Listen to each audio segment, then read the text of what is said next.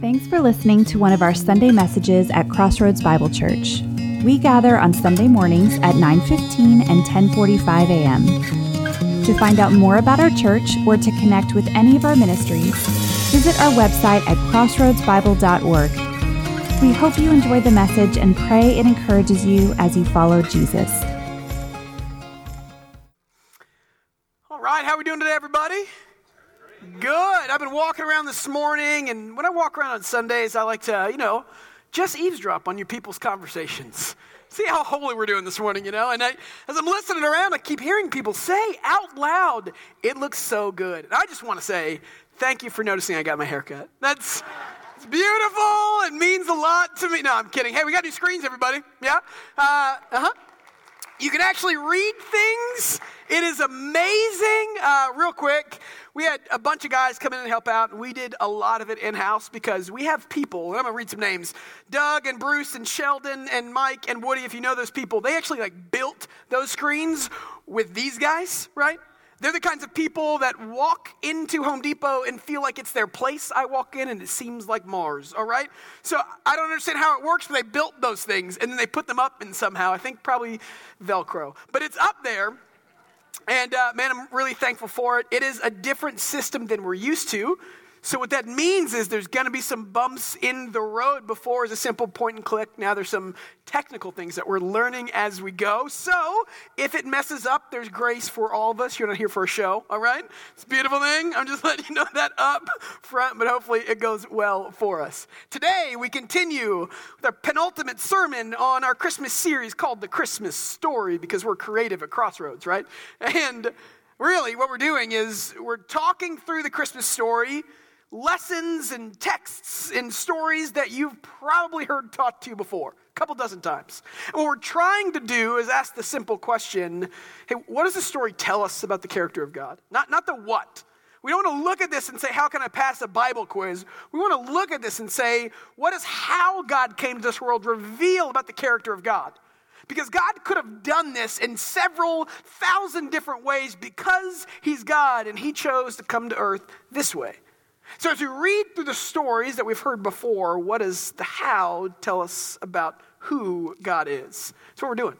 And so 2 weeks ago, we had a riveting sermon on genealogies in the first 17 verses in Matthew. And what we did was say that, it's in the story of God and often it's overlooked. But when you really look at it, what you see is a mixed bag of people.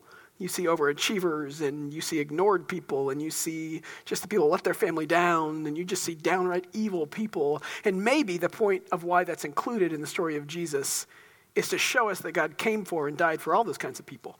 And that no matter how good you are or bad you are, God's going to use you in his story. It's a beautiful picture of who he is and what he came to do. And so we want to get to why God came in the first place, and how he did it tells the story of who he is. And so today we're in Matthew 1, right after the genealogies, in verse 18 to 25. And 18 starts like this. Now the birth of Jesus Christ happened this way. So I started thinking about birth announcements this week, because that's what's happening right here, right now. And I don't know if you guys know this is a cultural phenomenon, but birth announcements are a big deal anymore. You take some kind of adorable picture and you tell the world that you are with child, right? And there's a couple different kinds of birth announcements. You have your traditional ones. We have a couple of traditional ones that's just adorable, It's very safe. It's very conservative. These are the kind of people that business casual is their workout attire, Like, relax, I took my tie off, right? It's great. I love it. Another very conservative, traditional, beautiful baby announcements. And then you have the untraditional ones, right? Ice, ice, baby. Anybody? No? Come on, where are my 90s people at? Stop, collaborate, listen. I could quote you the whole thing, everybody. Or this one, eviction notice, which I loved, right? A screaming child, like, we're kicking you out of your crib. You need to deal with it. I love that one, yeah? So you have the non-traditional ones. Actually, the next one is the best because it's mine. And this is mine. I don't know what it says about me, but I do know that this was probably picture 6 or 7, and right under the A in baby, there's an outlet on the wall that we photoshopped out because you can't have a healthy kid if there's an outlet in your baby announcement picture. I will say that it does kind of reflect who I am. I'm a twin, right? We've talked about this. I am a natural competitor. because everything we did growing up was naturally competitive with the twin. And so here's something about me. It's why Chantel and some of our staff won't play games with me. I really like to win. and there's no off switch. And, some people would say to me, Charlie, it's just about having fun. And I'd say, winning is fun. And so when we posted that picture, and I don't think I've told my wife this, and so please don't either, I would check it daily. Well, okay, check it like every hour or so, just to make sure. We posted at the exact same time on our different social media platforms, just to make sure that I had more likes and more comments, right? It's terrible to admit that, but that's the truth. And I did, and God is good. So I think the way that we talk about how we have kids, the way that we tell stories reflects who we are. And so I think you have your conservative baby announcements, your traditional ones, and your not traditional ones, and your compulsive ones about how much people like you, right? So when it says in Matthew 1, now this, the birth of Jesus, it happened this way, I think the next 7 verses is going to tell a story about the character of God, because the way that he announces tells us who he is. And that's where we're going to be today. Before we get there, we do 2 things. We have 2 goals every Sunday. We want to know God more, and we do that by opening the scriptures and learning about his character that we can't fully comprehend, and that's a beautiful thing, not a scary thing. And then 2, we want to experience God, and we worship. And why those 2 things? Because God made us with a mind, will, and an emotion, and all those things are how we know and experience God fully as he's created us to. And if we just know God and if we just know God and we don't experience God in any way, it's just a cold knowledge. But if we just experience God without truly knowing who he is, then it's shallow. And so those are our goals. And what that means for you is that this isn't a spectator sport. What that means for us together is we trust that when we open the scriptures, the Holy Spirit speaks. That God is here, that God is active, and that God uses his scriptures to move us closer to Jesus. And so I want to take a minute, and I just want to pray. And I'm going to ask you to pray to yourself silently for a few seconds and ask today that God meets you, that the Holy Spirit speaks to you, and that as we read the scriptures, we know and experience a God who is faithful. So let's pray today. God, I am thankful for this morning, and I'm thankful for new things, and I'm thankful for your faithfulness and the fact that we have the opportunity and the ability just to gather and celebrate your character of this Christmas season. I pray today as we open your scripture that you teach us. Holy Spirit, I pray that you're active and you speak to us and you remind us the true things about the God that we follow. I'd ask that if you are comfortable, take a couple seconds to yourself and just pray that the Holy Spirit might work in your spirit to teach you things about who God is.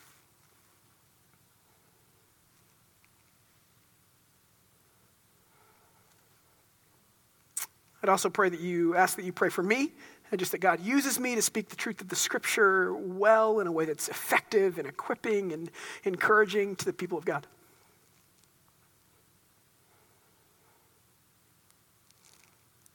We pray these things in the name of Jesus. Amen. Matthew 1:18, let's go on with our story. It says, when the birth of Christ happened this way, while his mother Mary was engaged to Joseph, but before they came together, she was found to be pregnant through the Holy Spirit. And we have ourselves a conspiracy, everybody, right? So what happens in this text right off the bat is we have 2 main characters. We have Mary and we have Joseph, and it says that they were engaged to be married. And let's talk about engagement. So, first century engagement, wildly different than what you and I experienced. So us in the United States, when we get engaged, it's because you've planned for it. It's because you've asked the question, am I crazy? It's because you've dated for 2 months, or in my case, 4 years, and you've decided this isn't a bad decision. And you finally one day, when the time is right, and again, in my case, if you've lied to your future spouse for 6 months straight, you set up a place that's super romantic, and you can ask the question, will you marry me? And then begins the trial, okay? Then begins the trial of 6 months of your life, being forced into decisions about flowers and photographers and family and style of wedding. My wife wanted a 12-person wedding in Central Park. I wanted a 700-person wedding at a brewery. So we were close. Really. And what happens is, it is literally, engagement for us is the precursor to will you make it to the wedding? If you can endure this, you guys are going to be great when you're married. We did premarital at a place in Dallas, church, really big church. It has a great premarital program, and there's 400 people in this room with us, and they do this several times a year. And the first thing they said, day 1, session 1, was, we have one of two goals. We either want to, over the next 8 weeks, grow you closer together or break you up, right? And they said, because you're either going to realize that you're in this for the long haul and it's good, or you're going to realize that you need to run away from each other because it's not good. We see the finish line as marriage, not engagement. And it's a hard testing 6 months because you're building up all this tension of flowers and photography and family without doing all that, it's just a tense period. In the biblical sense, though, engagement was different. We see the finish line as marriage. In the first century world, the finish line was engagement. It looked different. And the main difference about engagement in the first century world and ours is it was not about you. It didn't matter when you wanted to be married, who you wanted to be married to, or what you wanted your wedding to look like. You know who decided that? Your parents. So they would find another family because it was about corporate identity that was good for their family, and you'd find a fit, and then parents would talk to one another. It's arranged marriages 101. And just so we can get some scope on ages here, usually women that got married in the first century got married around 12 or 13 years old. Mary was probably around 13. So when you read the story of her account in Luke, you think, wow, right? Joseph was probably 18, 19, or 20 years old. The male was usually always older because he'd gotten into his trade and his craft and provide a life for his family. And so Joseph's family got with Mary's family and they said, this is good for our families, let's bargain. And so they set a price and then they would sign into agreement this engagement. And so in the first century world, when you got engaged, it wasn't about you, it was about the good of your family. And you might hear that as a Westerner that only grew up with rom-coms and Disney and say to yourself, that sounds barbaric. And look, we're not going to get into the value of arranged marriages versus how we do it. The Bible doesn't say one way is better than the other, by the way. I think on a side note, when we talk about a biblical view of marriage, it's never been about picking the perfect person. It's more so been about loving the person you pick perfectly, because that's how God loves us, And so it's this really beautiful picture in arranged marriages that I'm going to choose to love you. I'm going to choose to every single day, even if I don't know you that well yet. And I'm doing this for greater good. And so in the first century world, when you were engaged, at that moment you were seen as married. So it says engaged in our text, it says betrothed in some translations. Really, we interpret that as they'd already said, I do. And the way we know that in the Jewish culture isn't just because that's how they talked about it. They had legal ramifications for it. If Joseph would have died before they actually got married, which it usually was a year between engagement and the ceremony, if Joseph would have died, Mary in their culture would have been considered a widow. It's written about in the Mishnah, which is the oral interpretation of the law. So people would have treated her like a widow, like her husband died. Because in the first century world, when you got engaged, you were seen as married. The finish line was engagement, not the vows. And so it makes the next part really interesting. It says, but before they came together, she was found to be pregnant with the Holy Spirit. Okay, if engagement is seen as married, you still didn't know each other in a biblical way until you got married, you definitely couldn't get pregnant. And so you got to put yourself in Joseph's shoes here just a little bit if you haven't already. He's probably 19. He doesn't know Mary. He doesn't know her character. He only knows of her family. And this 13-year-old girl comes to him and says, hey, Joseph, I'm pregnant. And they had not known each other yet, And she says, but it's not what you think, okay? Up to that point in history, it has always been what you think, And so Joseph, at that point had three options. He had three options. In the first century world, if you were cheated on, and this was seen as adultery, right, because the finish line had already passed. If you committed adultery, either when you were engaged or married, the first option he could have done, he could have told everybody. He had every right to, because somebody cheated on him, and that hurts. So they broke a contract, and so he could have gone to the town elders and to the rabbis and to the Pharisees. He could have gone to the leadership and said to all the friends and neighbors and relatives, look what this woman did to me. She cheated on me. And best case scenario for Mary at that point, best case is she's ostracized for the rest of her life. Worst case is she's stoned. It says in Deuteronomy, if you commit adultery, you're going to be stoned, death. The second option he had was he could have ignored it and just pretended like nothing ever happened. But if you keep reading our text, you see why that's not possible. It says in verse 19, because Joseph, her husband-to-be, was a righteous man, and he didn't want to disgrace her, he intended to divorce her privately. So it says because he was a righteous man. That word righteous describes his character, and if he's righteous, he couldn't ignore unrighteousness. So clearly he thought a sin had been committed here. He thought an atrocity against God had been committed. So because he thought that, he couldn't just pretend like it didn't happen because he wants to pursue the ways of God. So he could have said, yeah, I'm going to tell everybody, and you get what you deserve. He could have said, I'm just going to ignore it, but that's not what a righteous man would do. Instead, he took option number 3, and it says that he went about to divorce her privately. And all it took was a certificate that he wrote and signed and gave to her with 2 witnesses. And here's what I love about this text. I think it's a beautiful picture of what righteousness is. So it says, this is a man who is righteous, and then it's going to say right next to it, this is what righteousness looks like, and we get to glean from that a little bit.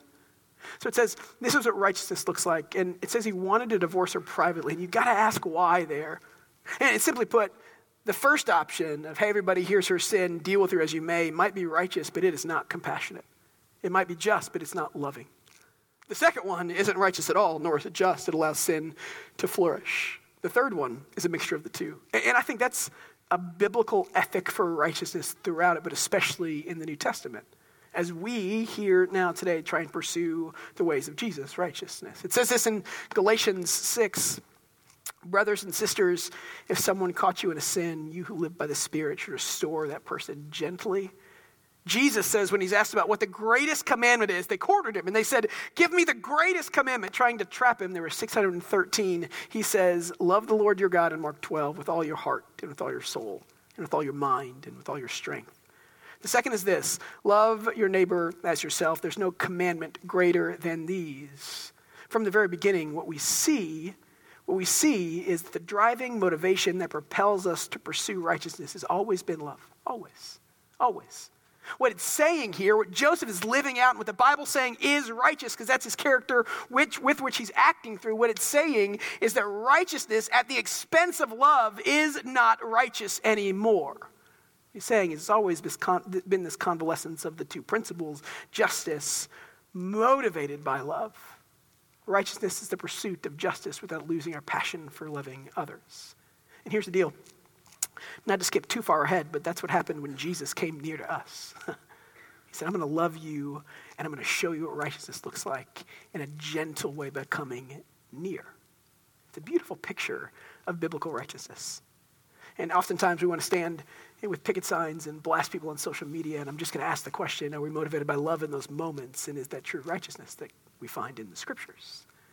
So it says, here's the story of their engagement. They got engaged, which was marriage. She got knocked up, and that is not something that he ever thought would be possible, but it's not what it looks like, because she says, wait a second, I didn't sleep with somebody else. This is different. But Joseph at this point doesn't believe her. What we have is a very untraditional engagement. So then he goes to sleep one night, not believing Mary, and here's what happens in verse 20. When he'd contemplated this, an angel of the Lord appeared to him in a dream and said, Joseph, son of David, do not be afraid to take Mary as your wife, because the child conceived in her is from the Holy Spirit. She will give birth to a son, and you will name him Jesus, because he will save his people from their sins. This all happened so that what was spoken by the Lord through the prophet would be fulfilled. So our story starts with a very untraditional engagement, and then it moves into an even more untraditional family structure. So Joseph doesn't know what's going on. He just knows that he can't trust Mary. And he's a righteous man, so he deals with it well. And then an angel comes and says to Joseph, hey, she was right. Let me tell you what's about to happen.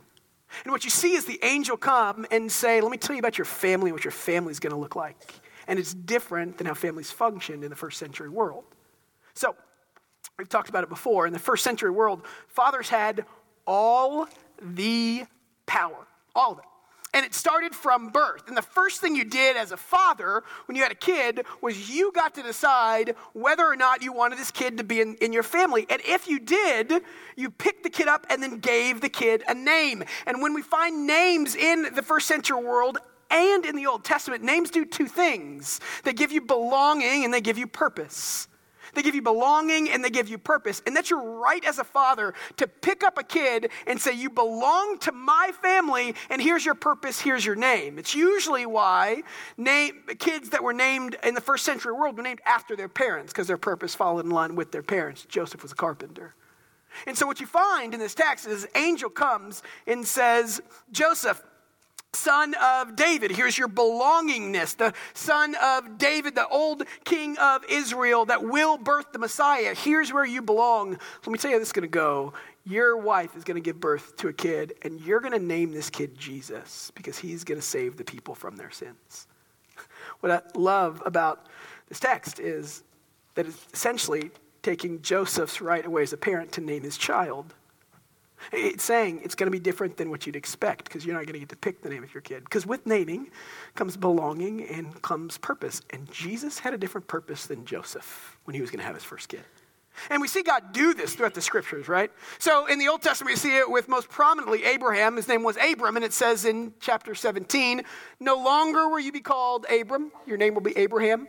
For I have made you father of many nations. Abram before meant high father. Abraham meant father of multitudes. So it's exactly what God was calling him into. He says, you will no longer just be a high father. You'll be the father of an entire group of people that will forever shape the world. I will change your name. I will give you belonging, and I will give you purpose. We see it in the New Testament. The first time Jesus meets a man named Simon, who we know as Peter.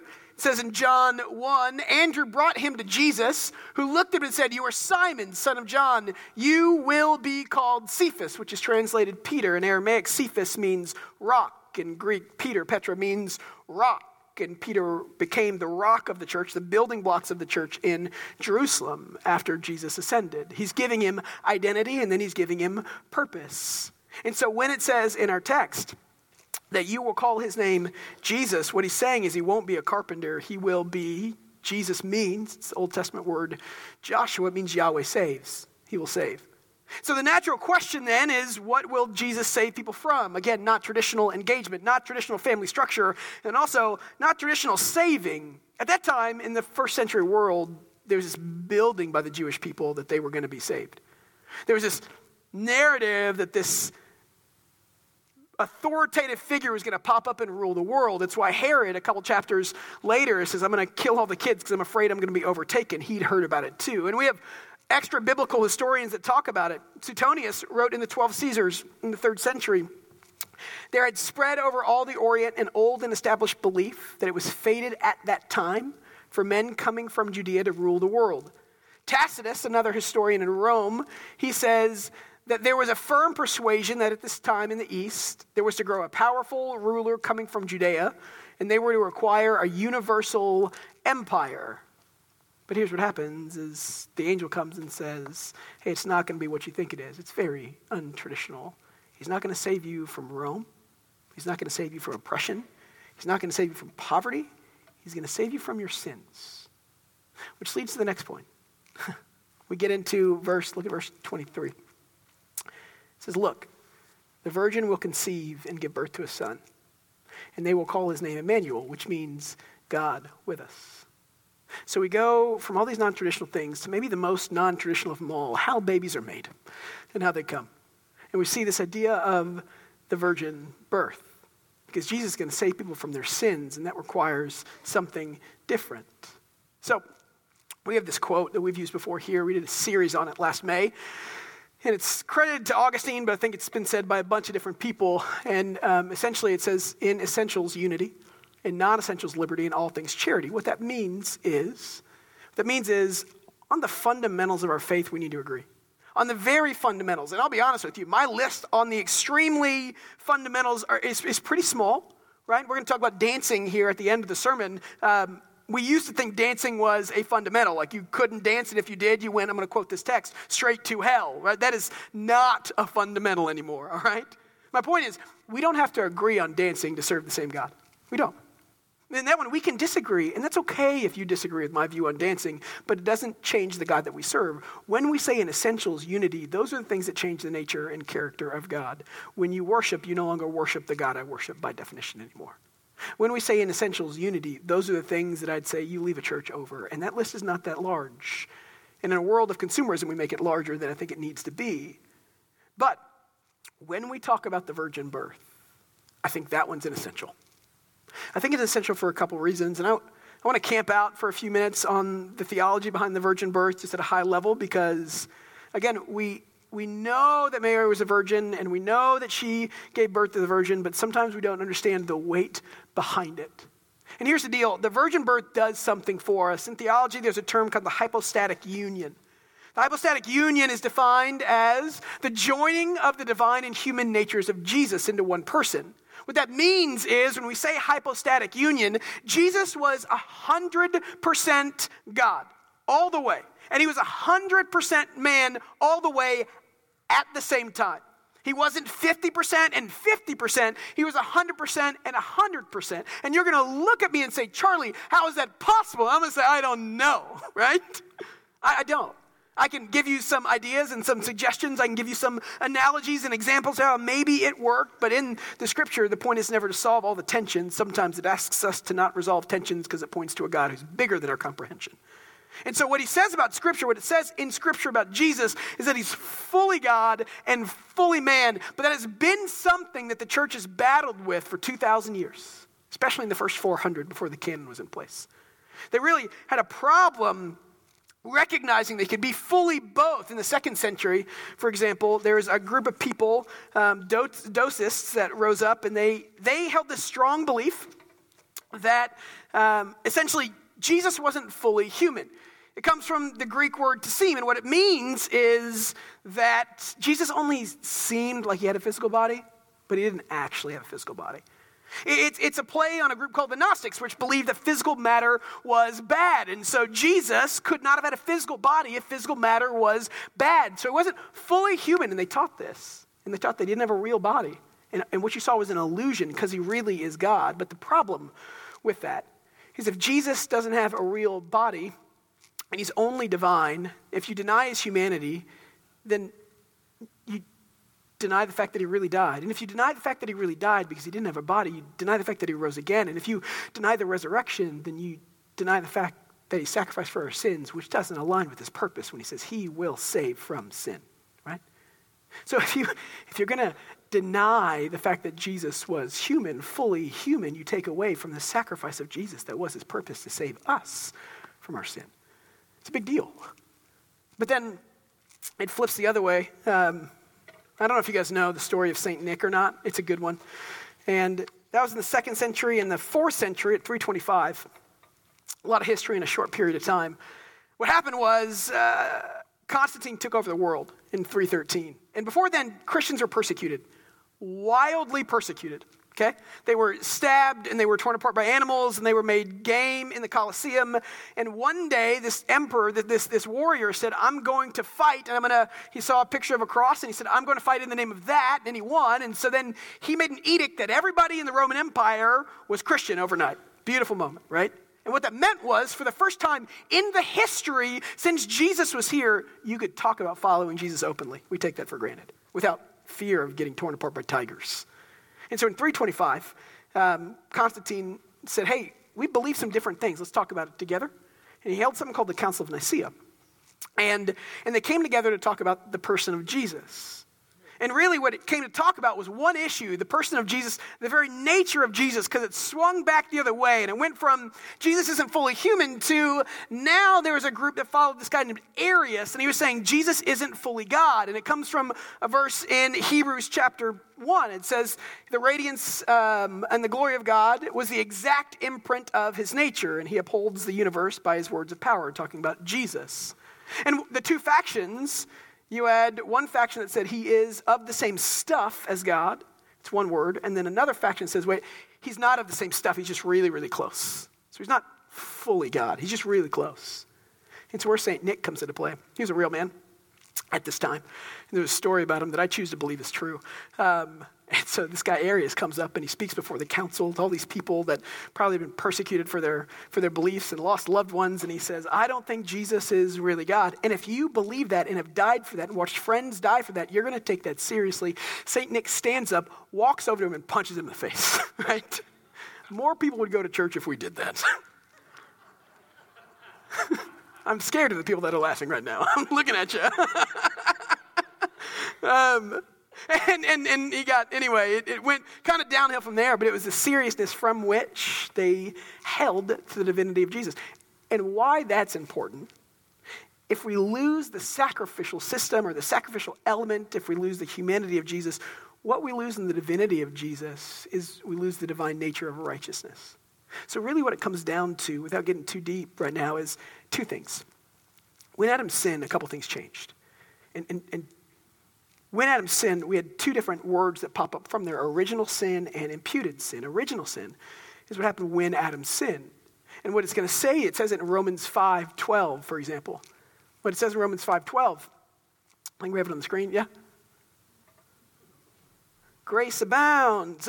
Romans 5:12 says, I'll just read it for you. It says, therefore, just as sin entered the world through one man and death through sin, in this way death came to all people. So what we believe is that because Adam's sin, it changed our nature towards sin. It changed our passions and our desires for all of us.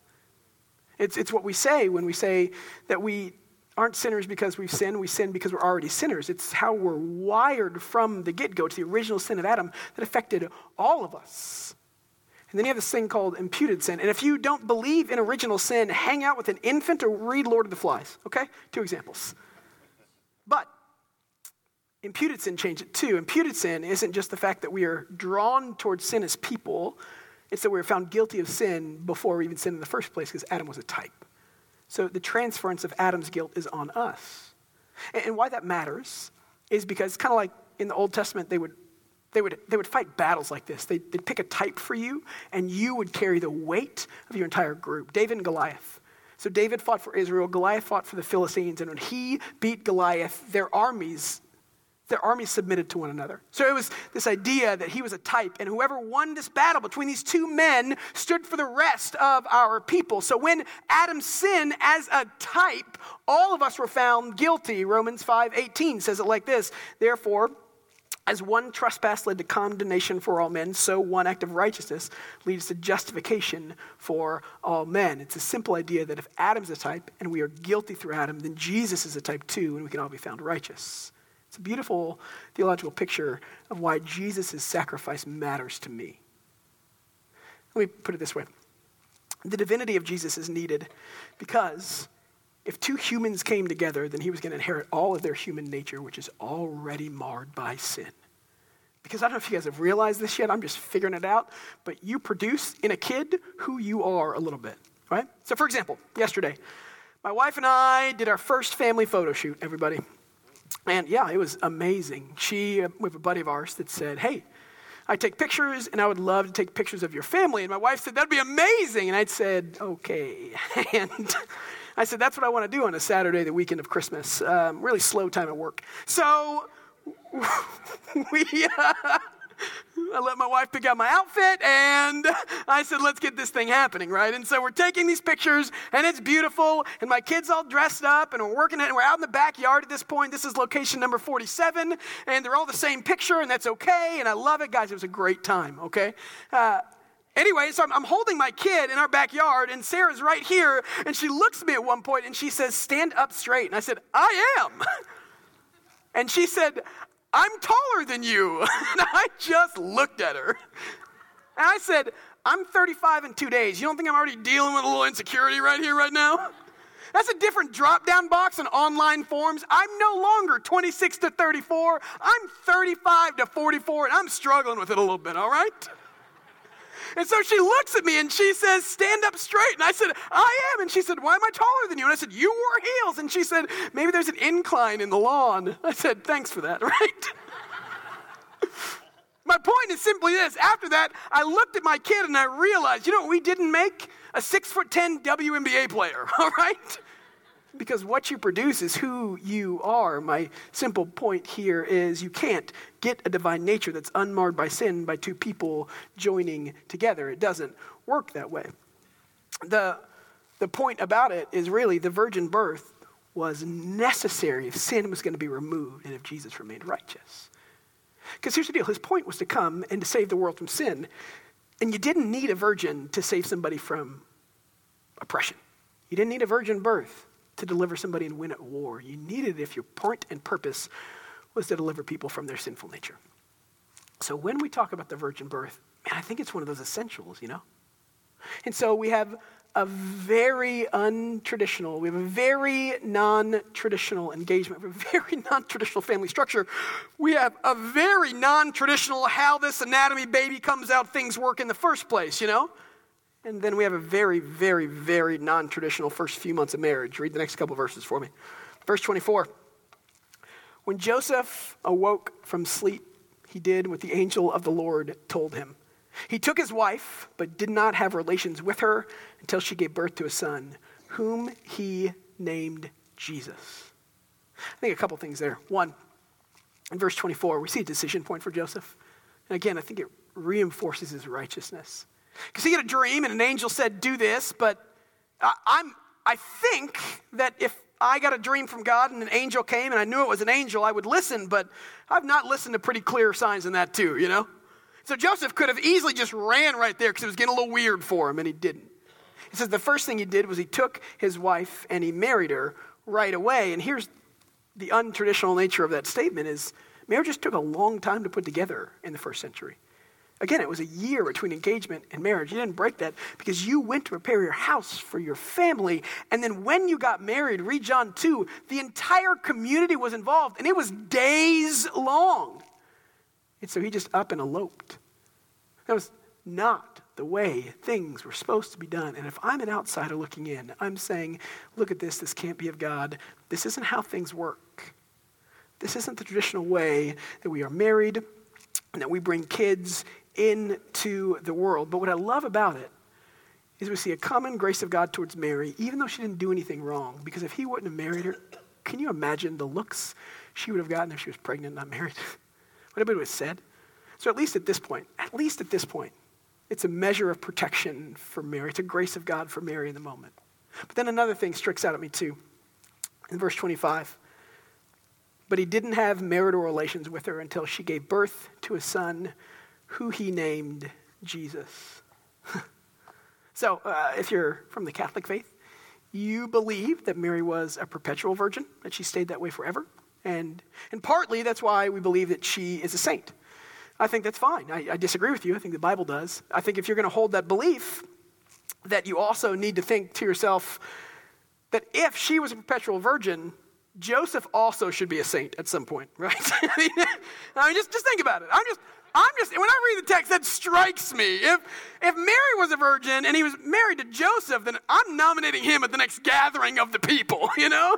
Most patient man ever. So, on the side, it said that he waited until after Jesus was born, and Jesus has brothers and sisters, so we know that, you know, they did the things. And it says that he waited, and here's why I think that's really important. Is because this whole story is about God acting outside of tradition. This whole story is about God acting outside of ways that are normative or customary in that first century time and place. This whole story is about God acting in ways that people don't see God act. And I think we always look for ways to explain away what God is doing if it's outside of our tradition or expectation, you know? So I think that if Joseph would have treated his wife like his wife for the remaining time before Jesus was born, you and I or anybody else that didn't want to believe this could look at this text and say, well, we don't know for sure that it was the Holy Spirit's, you know? They didn't have DNA testing back there, and there wasn't Jerry Springer to figure this stuff out. So maybe it could have been Joseph's just as easily. But it says that he waited, so there was no confusion, so that you and me and everybody else have no excuse but to say this thing has to be divine. Because it's difficult when God works outside of our tradition. It's extremely difficult. I don't love it all the time. Because I like tradition. I like tradition a lot. I love my Christmas traditions. I love traditions that my family does. I like candlelight services and silent night. I like traditions. But what this story tells me is that maybe, just maybe, God acts outside of my tradition often and I miss it. Maybe what the story tells me is that when God acts outside of our tradition, he's telling us that he's bigger than any one tradition or any one culture. Maybe God's saying, look elsewhere to see me work. And that's not saying he doesn't love tradition. It's just saying he's not boxed in by ours. Just a couple stories that I mentioned the dancing. Somebody sent this to me this week. It was actually Andrea Herndon, who keeps this place running on a week-to-week basis. And she found an article in a newspaper somewhere. I don't know. It was on the internet, so it has to be true. But it was. It was an article from the Ashland Avenue Baptist Church in 1959. This is somewhere in Kentucky. And I saw the picture of it. The headline said, "Is dancing a sin?" Right? And then the subheadline was 9 reasons why dancing's a sin. So they didn't manage tension very well. And they give 9 reasons. A couple of my favorites were, 1, it destroys spirituality. 2, it's a reversion to savagery. If you dance, I've seen some people dance like that. It's not fun. Probably Baptist growing up. It lends itself towards divorces, dancing does. I've seen that kind of dancing too. I love this. Point number 8 was dancing leads to hell. That was it. Just dancing leads to hell. All right, I'm going to cha-cha right in there. And the last one, number 9, was the Bible condemns dancing. It doesn't. You can think it's not becoming, and you can disagree with me there, but it doesn't condemn it. It actually says that people did it, and it said it was holy. And so, look, the point there isn't let's rail on people that don't believe in dancing. It's that when God works outside of our tradition, we do whatever we can to explain it away. And say that's not how God works. I think through how churches have changed in the last couple decades. I was at Moody. It's a very conservative Bible school. And when I was there, probably 12 years ago, 15 years ago, because I'm 35 now. When I was there, I remember this conversation I had with a kid. So conservative Christian college, great college, but you draw that kind of crowd. And I grew up kind of in the church, but not, that way. And so I remember I'm having a conversation with a kid. We did this choir tour thing, and we're at a church, and they just started something called, and this was new then, keep that in mind. They started something called the Saturday night service, right? And this kid next to me was like, I just can't get on board with that. That's just not good. I'm like, what? Why is that not good? Because the Sabbath is Sunday. And I want to say, it's really not though, but that's okay, right? He just came from a tradition where he couldn't get over the fact that that's not traditionally how church is done. It's Sunday morning. How can you do this on Saturday night? Sunday morning is a sacred space. I think through different iterations of how churches work. One for me right now, personally, that I'm dealing with is I drove by several churches on my way in this last week, and we started Christmas Eve services some places last Tuesday, And I'm sitting here saying, because people asked today and this week, and somebody asked between services, why didn't you just do Christmas Eve services Sunday and Monday? That would have been way easier on our staff. And you know why? Because I still think Christmas Eve services belong on Christmas Eve, right? And here's the deal.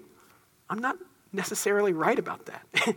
Just because that's my tradition doesn't mean that God doesn't work out. Doesn't mean that people aren't going to hear the message of Jesus on a Christmas Eve service last Tuesday, And to write those things off when God works outside of our tradition boxes God into our traditions. It's a scary place to be. So the story of Mary and Joseph, the story of what's going on in this picture is really a story of God working outside of any one tradition and any one culture. In the end, it's God working untraditionally. It reminds us that he's bigger than any tradition and culture and is working out something far bigger than anything we can expect. It's the story of Christmas. They didn't see it. From the engagement to the family structure to what Jesus came to save them from to the virgin birth in the first place to how Joseph responded afterwards. It was extremely untraditional. And you know why? Because it paints a picture of a God who works and who's bigger than our traditions and expectations. And that's why it starts by saying, now the birth of Christ happened this way. It tells us the story of who God is. And in a season of traditions that I love, I need to be reminded that God works outside of those things too.